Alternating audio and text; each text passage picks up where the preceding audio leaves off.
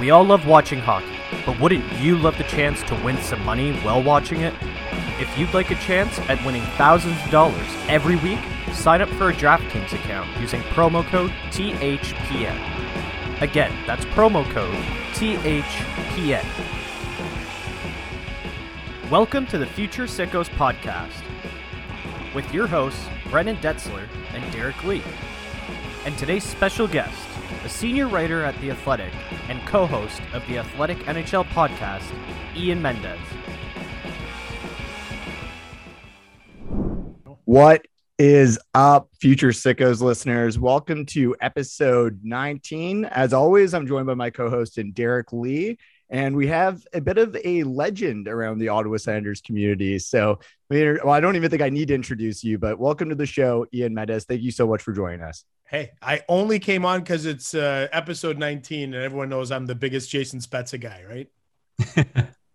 We also know that there was a minute there where we were a little worried that you might have been rooting for the Leafs because of Jason Spezza. So, we're going back down that road again, are we? Why not? We're 1 minute in. Let's just bring up. You know what else we got to bring up is how great you are, how poised you are in all sorts of situations. And I think, I know I definitely have a clip of it, but I think my favorite thing is how poised you are, even after getting hit by a baseball and being able to jump back in and be in your poised self. And I think the best part was that you continue to talk about an injury or you're giving an injury update and you just held it together. So hopefully we could roll that clip, and then I just want to get your rendition of that.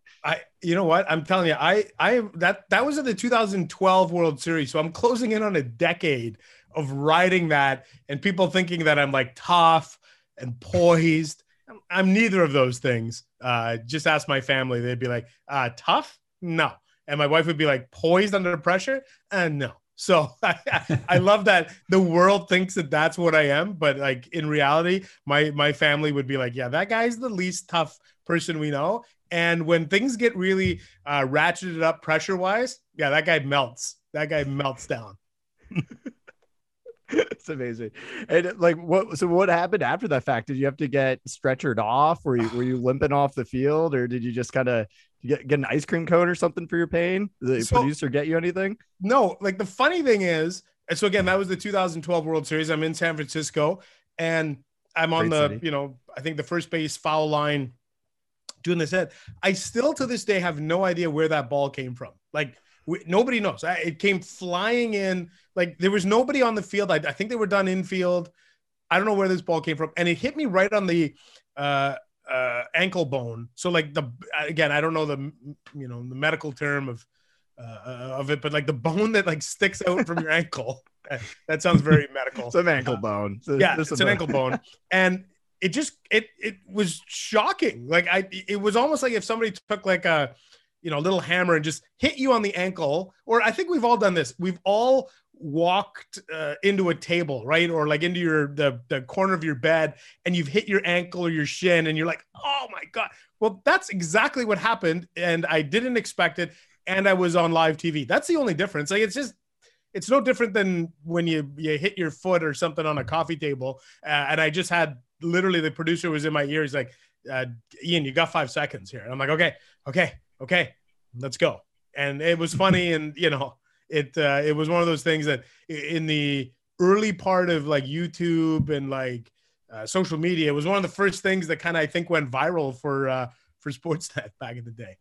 Hey, you got that. Wally had this European man hitting on him. I guess to each their own. Right. Everyone's call to fame is a little different, but yeah, at least you're known for something. And I also like the humble brag that you threw in there about it hitting a spot that's a bit of a pressure point, because we all know what that's like when you hit it against your bed. But hey, yeah. I'm happy that you got a call to fame in some area, and you absolutely killed it when you came back. Now, with that being said, we've heard a lot even recently. Our last guest we had, I'm not sure if you've heard of this guy, but James Duthie was on the show, some guy. Yeah, James Duthie. And he was saying, so he was going on, we were trying to dig up some dirt on you. He was saying that you're as clean as a whistle, that you work with all this integrity. And now I'm just I'm wondering first of all, how you blackmailed him, because there must be something there. But I'm also curious if you have any other memorable or funny stories regarding James that you'd be interested in sharing with our listeners. Well, now if he came on and called me an upstanding individual, I can't come on your yes, you can on the Future Sickos podcast here and start ripping Duthie. No, you know what? And I think Duthie, because he went to Carleton, and I think he was about maybe 6 years ahead of me, 7, like somewhere in that ballpark. Like he's, a few years older than me. I'll say it's 5 years, whatever. But I think we've always had that connection. I think there's a handful of us that have been to Carleton, been through the journalism school, and we're all kind of, you all kind of look out for each other in the industry. Sean McIndoe, who's my, one of my good friends. People probably know him better as Down Goes Brown. We went to Carleton together. Mark Masters is a Carleton guy. So there's a whole bunch of us that are kind of like, we're, kind of always look out for each other. So I think that's probably James using the Carleton shield to stick up for me. But he is like the James Duthie that you saw on that podcast or experienced on your podcast is the James Duthie. That is him. Like there's no act. There's no phoniness. There's not, when the light comes on, he's one way, and then the light comes off, he's lighting up producers and ripping people. And where's my green M&Ms in the, how you hear these stories of these people that are, so high strung that they need certain things in certain spots. That's not James. And I think that to me is always the hallmark of, like, I always say to people, like, you can climb to the top of this industry and be a good human being. Just look at James Duthie. Like, you don't have to be this sort of backstabbing, conniving, evil person to get to the top. And James is the best example of that. Wow, that couldn't have been nicer, Ian. We'll have to mention that to him. Now, Brennan, I'm not sure if you've heard the news, but Ian's actually giving himself away completely. Apparently, the winner of the athletic hockey pool is going to get to be you, Ian. I'm not sure how you plan on pulling this off yet, but any advice for the lucky winner? You make one typo on, you know what? And I thought about deleting this tweet. So just to let your listeners in on this tweet, we're fortunate. And I appreciate the crossover plug here for our show, but we're running a fantasy draft with our athletic hockey show podcast, and we're inviting our listeners in. And I stupidly tweeted out, hey, join our office pools fantasy hockey draft. See if you can be me, Haley Salvian, whatever. And I meant to say, see if you can beat me, but whatever reason I wrote be me. And then I put out the tweet, and then these people were writing back like, and I'm like, okay, you know what?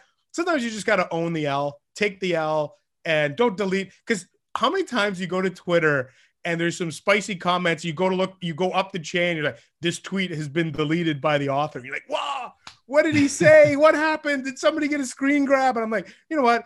Let's just live with this one. There's times I wish Twitter had the edit function. I don't know how you feel about that. I've talked to people at Twitter before, and they say that they don't want ever to use the edit feature, that they feel like it is a real-time experience. And if you make a mistake, you make a mistake. And so I get it, but I just thought, I'll leave it up there. And I'm glad some people had some fun with it. Man, I could totally relate. Like the other day I was live tweeting the hockey game, and I made a huge error, and everyone let me know it. And I said, Alex Formenton is so good at stretching the D. Unfortunately, I didn't finish the word and say defense. So yeah. I did the same thing, Ian. I just, you know what? Sometimes you got to wear it. Like you said, you just got to wear your mistakes. So I just let people have fun with it. But that was a shameful one. Yeah. You know what? I made a huge mistake too. And I did delete the tweet. Opening scrimmage of the preseason this year. I'm sitting up in Ken Warren of Post Media and I were the only ones up in the press box. And in the stoppage in play, they changed goal. And I even said to Ken, look, I said, Philip Gustafson is out, and whoever they put, I don't know, whatever happened. I was like, hey, just an FYI, Gustafson's out of the net. What I failed to realize is that Mad Sogard on the other end also replaced Matt Murray. So within 2 minutes of the replacement, bang, bang, there was a couple, I think Brannstrom scored and maybe Josh Brown, like right off the hop, bang, bang. So I tweet out, wow, 2 quick goals against Matt Murray. And I just get eviscerated, like, because the game was on a live stream. And I'm like, oh no. And like somebody very prominent with the Ottawa Senators sent me a text. They're like, that's Mad Sogard. I'm like, oh, like, he's only like 6'9", so he's probably pretty easy to miss. I'm like, what an idiot. Like, honestly, like that. I'm like, it's preseason for me too. Ha. Like, it just, there's no excusing it though. Right. Like that was just a terrible mistake. So I'm a big believer. Like, we all make mistakes, and I did delete that tweet, but I did come back later and be like, oh, I made a mistake. It's preseason. I try not to hide. Like, we all make mistakes. It's okay. We have typos. We have stuff. Just don't run for it. I think people appreciate it more when you, at the very least, lean into your mistakes. And I think most people are forgiving if you're not making a mistake out of like malice, or if you're just making a mistake because you just had the clumsy fingers, or people like that. They're like, hey, that guy's human. Like, but when you make a mistake and delete the tweet, like, I don't know what you're talking about. That, like, okay. Well, now what else are you hiding? Like, if you're willing to, yeah, exactly. All right, let's get into it a little bit. Ian, last year, I distinctly remember you coming on to my previous project and just letting us know that Drake Batherson appeared to be far better in your eyes from training camp. So let's start things off with asking you who's caught your eye this year in training camp. Brady Tkachuk. I'm not gonna lie to you. He looks. Sorry, is that too soon? That's too soon. Okay. You know what? It's interesting because the guy I would immediately say is Formenton. But I've always felt like he's got that world-class speed. Like, I'd love to see him in a third line role. I don't know. Once Brady comes back, I feel like it's Brady and Stutzle 1-2 on the left wing. And can Formenton be the third line left winger? I don't know. Like, but I'd love to see it. Like, there's something about him that I love. Like, I don't know yet. Like, I want to see it play out this year. Then I feel comfortable making a determination if he's got 20 goal potential. But I kind of feel like all the elements are there. Like, and maybe he's going to be Ryan Dzingel 2.0. I think Ryan had at least one 20-goal year. But that's the guy I look at in camp. I'm like, you know what? I really like his game. Like, Timmy Stutzle, to me, it's funny. In the practices and in some of the scrimmages, I think he's looked really good. In the games, he's looked a little sloppy to me. So that's the part I'm having a hard time reconciling in my mind. Like, which Timmy Stutzle are we going to see? But I think he's going to have a wonderful season. Like, I think 20 to 25 goals is within Stutzle's realm. But if you're looking for more of a kind of like who could be Drake Batherson this year, like Formenton would probably be that guy for me. Yeah, fair enough. And hey, he stretches out a D like nobody else. So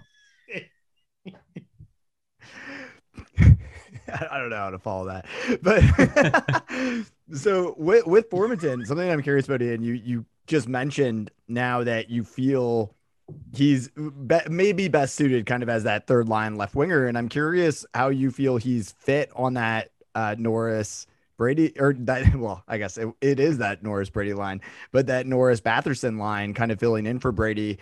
And I kind of want to get your opinion on that, because I know at least the game before last when they played together, I really felt that the speed element that he brought to it and the way that Drake has continued, it seems, to make strides and have that speed. And now apparently he's leading games and hits. I'm curious if you feel that that's something that is sustainable and could kind of grow into something. Is that something that they might have stumbled upon and maybe that works, and maybe they try to figure something out where maybe either Brady or Tim switch to the right wing? I know that that's a lot to throw at you, and there's a lot of hypotheticals in there, but I'm just curious of your opinion of that line. Yeah. And I think what's interesting too is that, like, we're going to see on Thursday night when they play, you know, Timmy Stutzle is going to be in that role with Norris and Batherson. And to me, that's going to be interesting, because like, if you're in DJ Smith's shoes, what do you do on opening night? And I hate that we're even contemplating this, but what do you do if Brady Tkachuk's not there on opening night? What's the best way to deploy your six best forwards? And I'm looking at this and I feel like if you put Stutzle with Norris, Batherson, is that all of your eggs in one basket? I kind of feel like it is. Like, if it were me, I would go opening night, because I thought Formenton looked really good with Norris and Batherson. I go Formenton, Norris, Batherson, Stutzle, Pinto, Connor Brown. That's what I would do. But I understand what DJ Smith is saying in maybe putting Nick Paul with, Shane Pinto and Connor Brown. He kind of wants, he's called it an identity line. Like, I get it. That's the one guy in all of this, DJ Smith, I feel terrible for, because he's ready to go. And I think he's got this program in a really good spot on the ice, but he's going to be potentially shorthanded on opening night. So it's about where can you put the pieces? But I think ideally, at the end of the day, if Formenton looks pretty good, I think it does open up a conversation of, and Stutzle would be the guy that maybe you could swing eventually to the right side. That's the guy I think you could play on his off wing more so than Brady. That's the guy I would think, okay, if you want to elevate Formenton, maybe shift Stutzle over. Connor Brown moves down to a third line role with a Nick Paul, and that looks pretty good too. No, I absolutely love that. I feel like Stutzle, especially with the gains he's made in his shot, there looks like there's so much power there. I feel like a trying middle on that right wing might be a possibility, but I also know that I think that DJ is a little hesitant to make decisions like that, to kind of, he wants to make sure that these young guys succeed. And I also kind of want to give some credit to DJ kind of on that note with Tim Stutzle, because kind of like you said, how you felt that he's looked really good in practices and in scrimmages, but in the game, it looks like he has a bit of difficulty. And in my opinion, it seems like sometimes he's trying to do too much. And it seems like he's really trying to make these fancy plays that we saw him in the Dell do. And a lot of scouting reports came back saying, you know, like whatever team has this guy is going to need to be patient because he has this creativity and you don't want to kind of take away that creativity. But at the same time, you need to make sure that you're not giving up pucks and that you're able to kind of channel that offense and kind of find that fine line and find that balance. So honestly, even with him kind of making some slip ups in the preseason, I hope that DJ continues to be patient with him. Yeah, I think so too. And I think most fans are willing to live with mistakes if they're, especially if they're born out of creativity. But there's also the hustle, right? Like we've lived through it in this market. I was, like I said off the top, I was always a big Jason Spezza fan because I felt like the good outweighed the bad. Like, yeah, did Jason Spezza turn the puck over? Sure he did. But the amount of offense he created, I felt mitigated the mistakes. And I think I'm okay with that for the most part. I think we have this idea of we want our players to be perfect and just, you can't have 12 Patrice Bergerons on the ice or 12, Sid Crosby's. It just doesn't work that way. There's going to be mistakes that are made. And I think for me, Timmy Stutzle, like this is, and I don't know how you guys feel, but this to me is the last year where you can maybe talk me into the fact that there's no real playoff expectations on this team.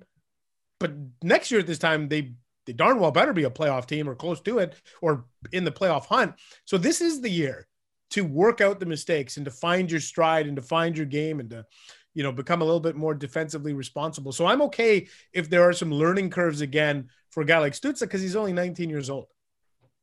Yeah, I kind of draw like a parallel to Erik Karlsson's kind of early years. And I know they play a different position, but, Karlsson, it took him a little while to refine his game and really find that the defensive side of his game. And with Stutzle, I think it's more about decision-making, but the talent is clearly there. And like you said, in practices and those situations, that's where you see him really stand out. And it hasn't really translated to a game yet, but I think it'll get there.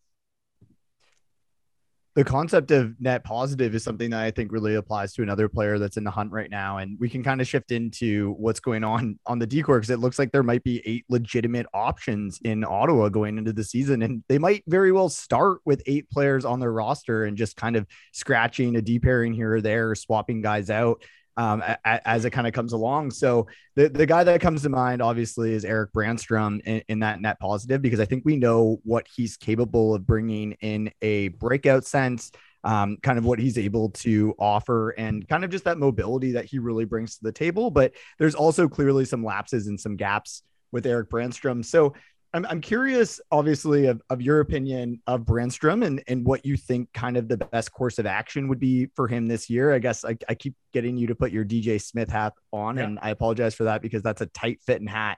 But with that being said, I'm curious of your opinion and as well what you kind of make out of the Del Zotto and Holden, like bringing those guys in, the acquisitions. And do you feel that was a great way to bolster the rest of the D-Corps? Do you think that there's certain guys that should be playing? What are your opinions on all of this in a nutshell? Yeah. And it's a really good topic because there are 8 guys you could make a case for. And I'm interested too. I don't have Cap Friendly up on my, my screen, but if they don't have Brady Tkachuk signed, they might have to carry 8. I could be wrong on that, but plus Tyler Ennis to get over the threshold, right? So there's a chance they might have to carry 8D out of that. That's not something that I think will work long term. Like Erik Brannstrom needs to play, whether it's here, it's in Belleville, he needs to play.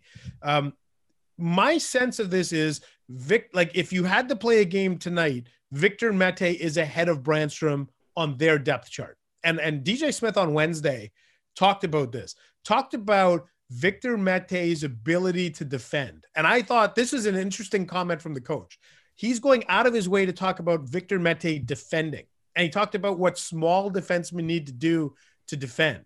And I thought that's interesting because you never hear him talk about the defensive side of the game for Erik Brannstrom. So if I was to make a logical draw a logical conclusion here, I still feel like the coaching staff doesn't trust Erik Brannstrom in his own zone. That's my read on the situation based on the deployment and the ice time and all the stuff that we've seen. So what I do think is fascinating is that DJ is also open to the idea of maybe the second pairing might be Mete and Zaitsev. And it might be, right, like I think basically right now, I think if you're DJ Smith, you've got your top 6 again, this is all predicated on Brady Tkachuk, but you've got your top 6 set. Like your top 2 lines when Brady is there. And you know what your top D pairing is. And after that, you don't know. There's a whole bunch of things that can happen on the bottom 6 forwards and the bottom 4 on defense. So they have an excess of guys. The only thing I feel confident in saying is on opening night, Shabbat plays, Zub plays, Zaitsev plays, Holden plays, Delzato plays. I think Mete plays. I think he does. So opening night, that's the top 6 that I see. Erik Brannstrom has the unfortunate designation of being a guy who could be sent to Belleville without clearing waivers. And it's tough, but we lived it with JG Pajot. Like JG Pajot back in 2014, he deserved to be on this team. And they're like, there's just not a spot for you. And the easy thing is to send you down. But what John Gabriel did was he went down. And I remember Luke Richardson telling me all the time, JG Pajot is 5'9", but he plays like he's 9'5". That always stuck with me. And Luke was like, at one point, Luke, I think, just basically went, he's like, guys, he's too good for this league. Get him out of here. JG Pajot is too good for this league. Get him out. JG Pajot went down, knocked the door down, and basically said, like, I don't care about your depth chart. Like, I am coming up to play. That's what I think they want to see out of Erik Brannstrom. They want him to go down, and I think they want Troy Mann to phone them up and be like, this guy's 5'9", but he's playing like he's 9'5". That's what they want. And I don't know that they've seen that yet from him. My suspicion would be he goes down to play to start the season, show that he can defend kind of below the faceoff dots. Lassie Thompson's going to get some good minutes there. JBD is going to get some good minutes. There's minutes for Brannstrom there too, but that would be my suspicion to start the season. And just to add to that quickly, I think, Erik Brannstrom is a real modern day defenseman. So yep. It's a little bit differently in terms of, does he sort of fit what the Senators are trying to do? Because there isn't a whole lot of a modern element to this team. They're really building things in sort of an old school kind of mentality kind of way. And maybe when they acquired him, they were thinking a little bit differently, but I think things have, maybe spun in a different direction for the Senators. And I just kind of wonder if he fits here long-term.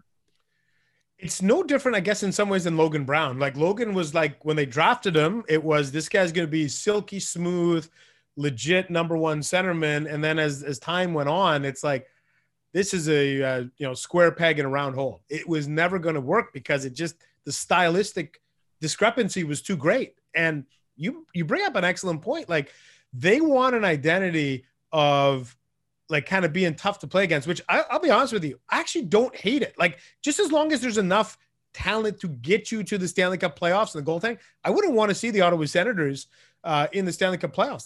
Like I think every Ottawa's fan's dream would be is if this team as currently constructed could get into a playoff series with Toronto, and you've got Formenton and Parker Kelly and maybe, down the road, Ridley Gregg, Brady Tkachuk, and maybe Tyler Cleven's there too, and whoever else. I'm like, I don't want to see these guys in a best of 7. Like they're gonna grind us down, and I think there's enough talent. I do think there's enough talent there, but you're right. Like I wonder if Brannstrom fits the mold of kind of what they're trying to do.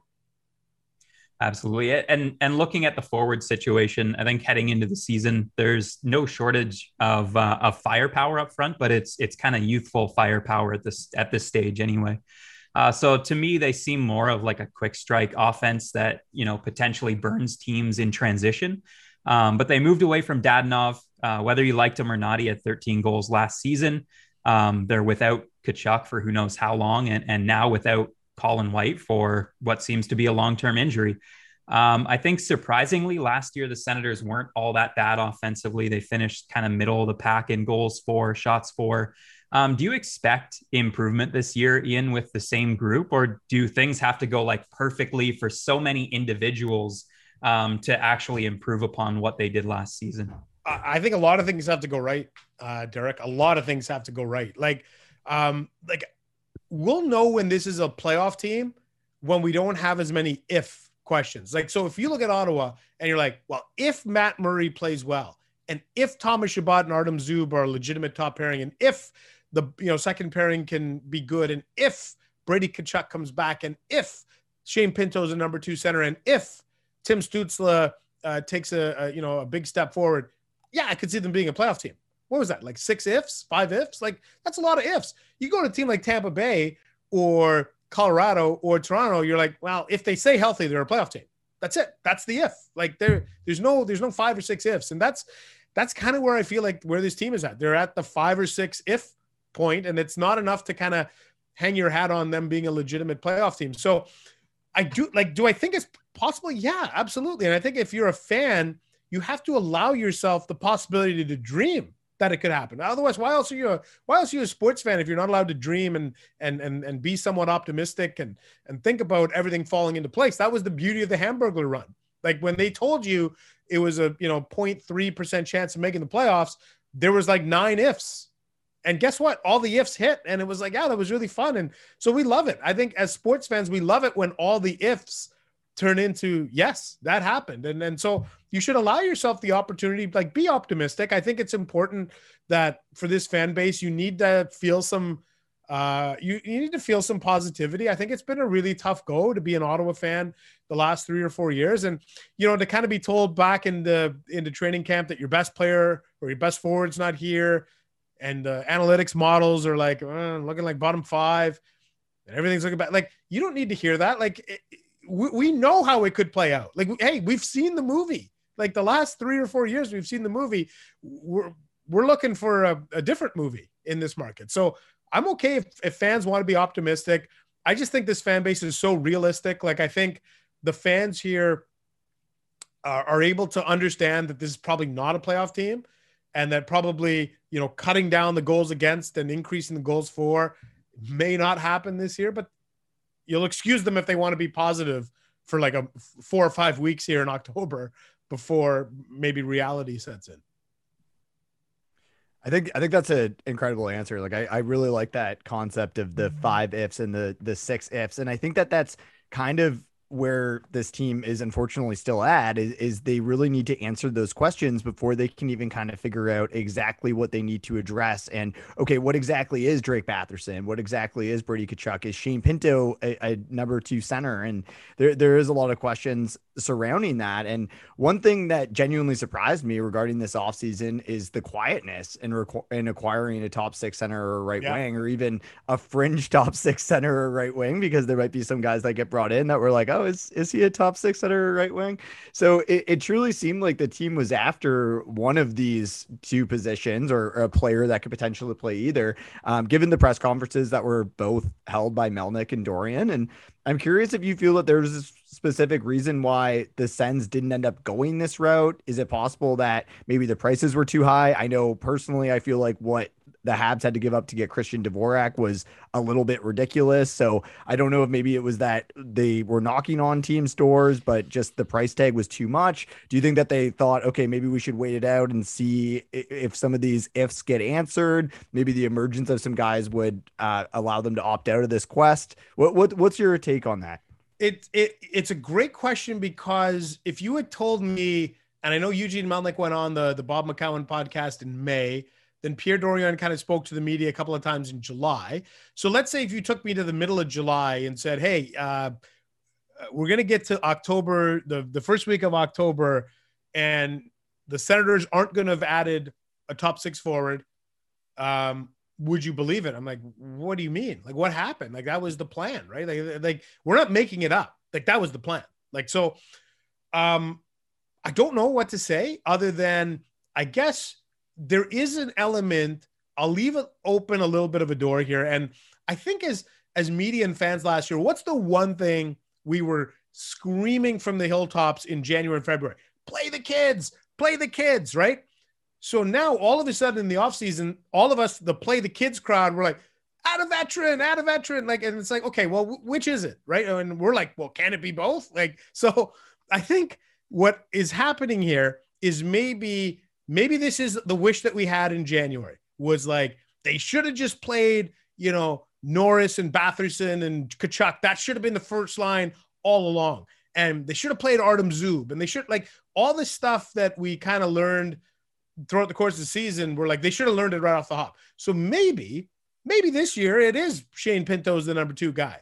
And maybe they didn't need Adam Henrique or Nazem Kadri or whoever you want to put in there that was rumored to maybe be coming. So I'll open my mind to that possibility that they just want to hand the keys to the kids. Okay. But that is not the message that was externally given to us, right? So if there's been, I'm always a big believer too, if you've had a shift in philosophy, that's fine. Like, just because you said something in May doesn't mean you can't change your mind, but at least tell us that you've changed your mind. It's the same thing with their sort of window for contention. If you go back and read the press conference or the press release from February of 2019, the infamous, we will be all in for 5 years of unparalleled success, 2021 to 2025. Well, we're in 2021. Now, if you came and told me, hey, pandemic kind of altered some things for us, and, we're going to shift the goalpost. Okay, I get it. Like, stuff happens. Like, okay, but just be transparent. I think fans crave transparency. And I understand why you can't be transparent on everything. Like, if you're going to trade a guy, you're not going to telegraph that to the world, but just be a little bit more transparent. And I think fans would relatively be happy with the direction of things. But you're right. I thought they would have added a forward by now. They haven't, but I guess maybe there's a chance before the regular season starts that they might go out and do something with a cap crunch team. Well, there you go. There's always irons in the fire with this franchise, and that's what they like to say. But moving forward, Ian, the Sens kind of hit their stride, I guess, late in the season last year. They went 9-2-1 down the stretch, but at the same time, they weren't really playing with any pressure. And you can argue that they were feasting on some injury-riddled teams like the Canucks. Was that a sign of things to come for this group, or was that more just a sign of a team playing loose? Again, we're going to get that question answered probably in the first 4 or 5 weeks of the season, where they're not playing just the Canadian division, but they're also playing at home for, like, I don't know if it's 9 of 13 to start, something like that. Like, they play like a bunch of home games. If it's not 9 of 13, it's something like that. To me, that's going to be the real tell on this team. You would have had last change, the ability to manipulate your lineup at home, all the things that you would have said you wanted. Let's see where this team is at after 12 games. And I think we'll have a better idea if the 9-2-1 run at the end of the year was a mirage. Was it a predictor of things to come? I think we'll know after the first 12 games. Like, okay, last 12 games, awesome. That was great. Give me the first 12 games of this season. It's a great question. And I think that's something that we're so eager to see, or maybe eager not to see, depending on what the result is. But I know watching the preseason, it's a question that's definitely in the back of our mind. And is it fool's gold or what exactly it's going to turn out to? But I think looking at it, it is really clear that the team has a bright future, and there's a lot of kids on it that have a bright future. With that being said, I don't think that it would be a proper preseason coverage this year if we didn't dig in a little bit to the stalemate that is currently going on with the Ottawa Senators and Brady Tkachuk. So, Ian, I know that you probably are tired of discussing this, and I kind of want to play on your article that you wrote or that was published today, because I think that it told a really great story of why Brady signing a bridge deal is not necessarily indicative of him not wanting to be here long term. And I think that there is a divide that happens really quickly among, okay, are we on the player side here? Are we on the franchise's side here? And it doesn't maybe necessarily need to be that way. So first off, we'll get into what do you expect in terms of length and dollar amount when this is ultimately settled. But I also kind of want to get your perspective on why a bridge deal isn't such a bad thing. Yeah, it's it's a tough one. And I don't get tired of talking about it, because listen, this is what I do for a living, and I'm fortunate enough to be able to do this. So I'm okay to talk about the Tkachuk stuff wherever people run into me. I think it's utterly fascinating. And again, if you would have told me in June, July, August, I was the guy, if you go back and read my stuff, I was always like, he's going to miss some training camp. Like, I was trying to prepare people, don't freak out. But now I kind of feel like I'm giving people permission to kind of like, you can go ahead and have a little, like a mini freak out. Like, it's October, the middle 6th of October. We're a week away from the regular season. He's not signed. Yeah, I think we need to open up our mind to the possibility he's not going to play opening night. And that's really disappointing. And it's disappointing for the fans. It's disappointing for the organization. It's disappointing for the Tkachuk. There's nobody that comes out ahead here. Nobody comes out ahead with Brady missing regular season games. Nobody. So that's really disappointing to me, that the fan base would have to potentially go through this. I think in our mind, we thought this is a conversation that we'd be having in 2024. 2025, maybe after a bridge deal. Oh my gosh, does he want to stay? Can we convince him? Look, I'm a believer in bridge deals are okay. Like, don't freak out if in the next 72 hours, Brady Tkachuk signs a 3-year deal at, $7 million or whatever it is, 7.5, whatever the number is. First of all, another thing I want to hammer home, and I left this out of my column, and I guess in hindsight, I always felt like I should have put it in there. I see people quibbling about how much you give Brady Tkachuk. You give him 8.5. That's too much. Folks, this is a floor team. You could give this guy, in theory, $12 million in his bridge deal, and it wouldn't matter. Where it would matter is for his next contract. But like, for the here and the now, in the year 2021, can we not talk about them being a cap team? Let's just talk about them being a floor team. That's what they are. Let's deal with the reality of the situation. They're a floor team. So I'm not overly concerned about, like, I want to get to a point where we're talking about, oh my God, they're not going to be able to keep everybody. I'm like, okay, great. Let's have that conversation, but we're not there yet. So let's keep the focus on the fact that they need Brady Tkachuk signed by opening night. To me, they do.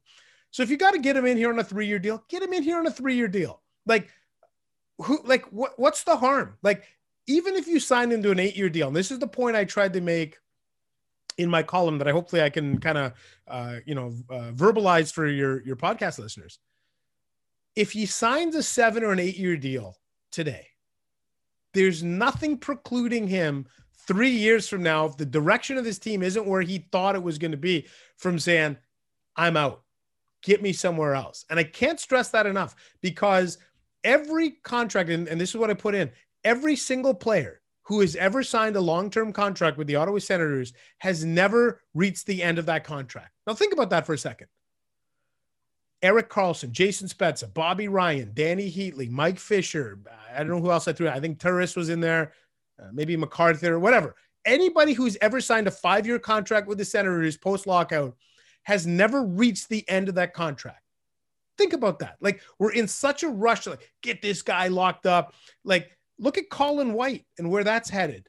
Unfortunately, it feels like maybe there's not going to be a guy that gets to the end of that contract. And I feel terrible because his shoulder injury might push him down that road.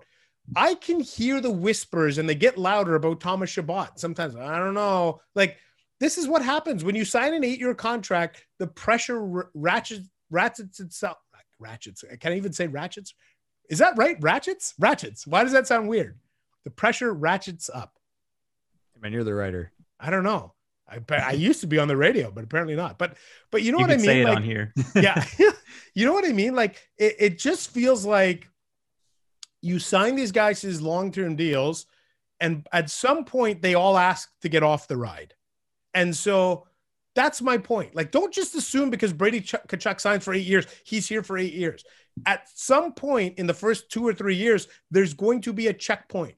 So to me, this is a safety mechanism for both sides. Like, if you got him for 3 years, after 3 years, you're like, okay, maybe it's not working out. And maybe we do have to move him. But don't make the same mistake you made on Stone, where you signed him to the 1 year and then he walked out the door. Then we have that discussion in 3 years from now. But if in 3 years from now, you're having the discussion of whether or not this is headed in the right direction, then there's something bigger going on than just Brady Tkachuk, right? Like, that's my issue. Like, so sign him, get him in here because it's so important to get him in for now, and worry about the long-term stuff in 3 years from now. And guess what? At that point, you're going to have a better idea of what Tim Stutzle is, or maybe what Jake Sanderson is, and maybe what Josh Norris is. And all these things that you don't know about now, maybe you'll know about them then.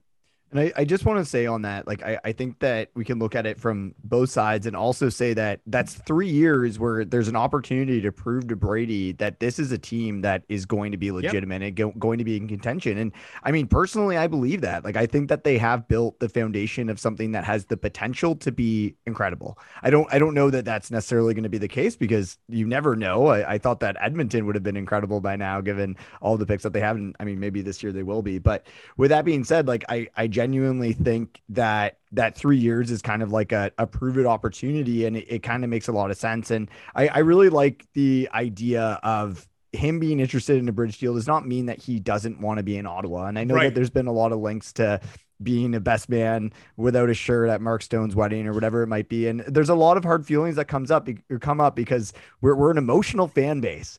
And I think that one thing that we need to kind of keep in mind is that the Sens have done a lot of things to make Brady want to stay here.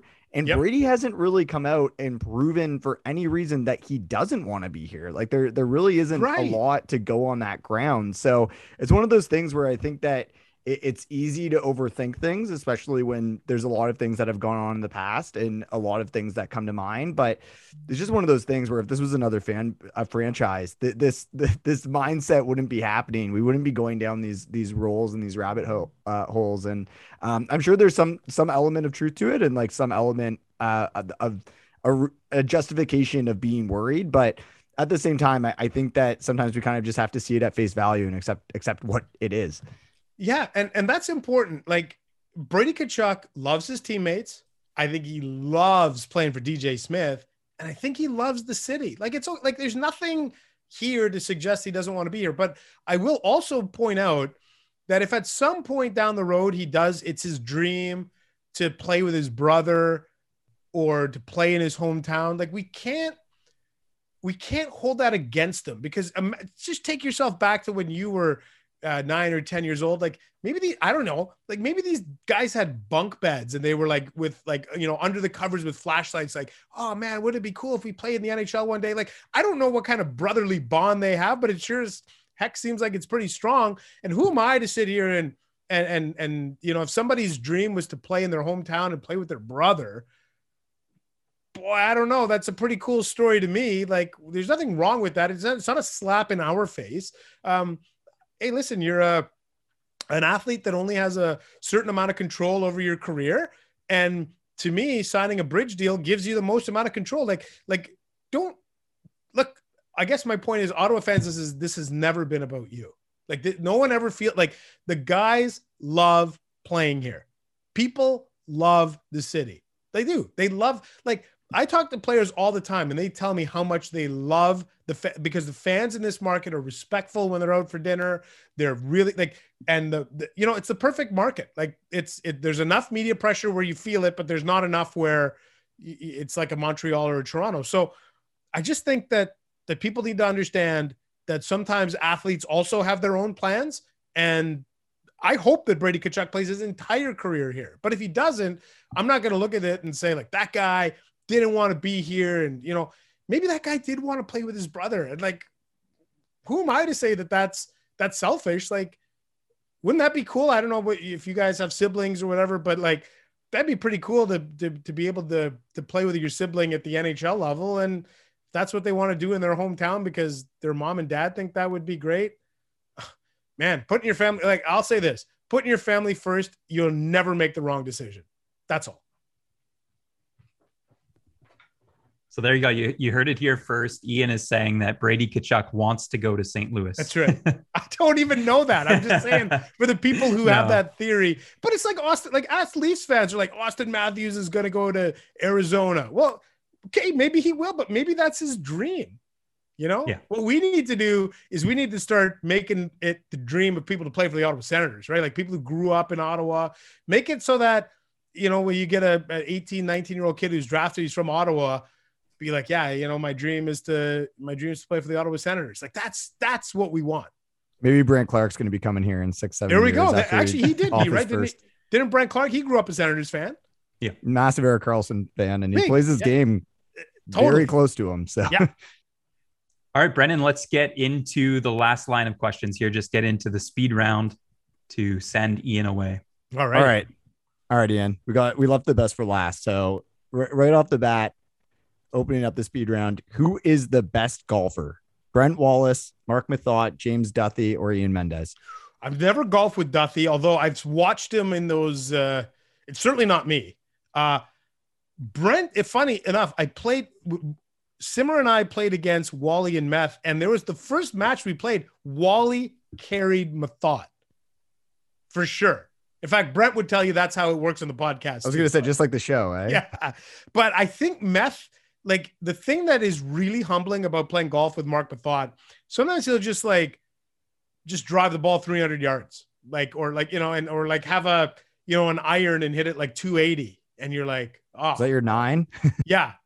And you're like, meanwhile you got your driver out and he's, hitting a, 5 iron or something. And he's got you by 100 yards or whatever it is. Like, so you can see it because he's only played for a couple of years but you can see it. Like, let me put it this way. In 3 years from now, Mark Methot will unequivocally be the best golfer out of that group because he just has the natural, the talent, and he just doesn't play enough because his kids are too young. But right now it's you. No, I said I'm fourth on that list. Haven't even seen Duthie, but you're fourth. Yeah, exactly.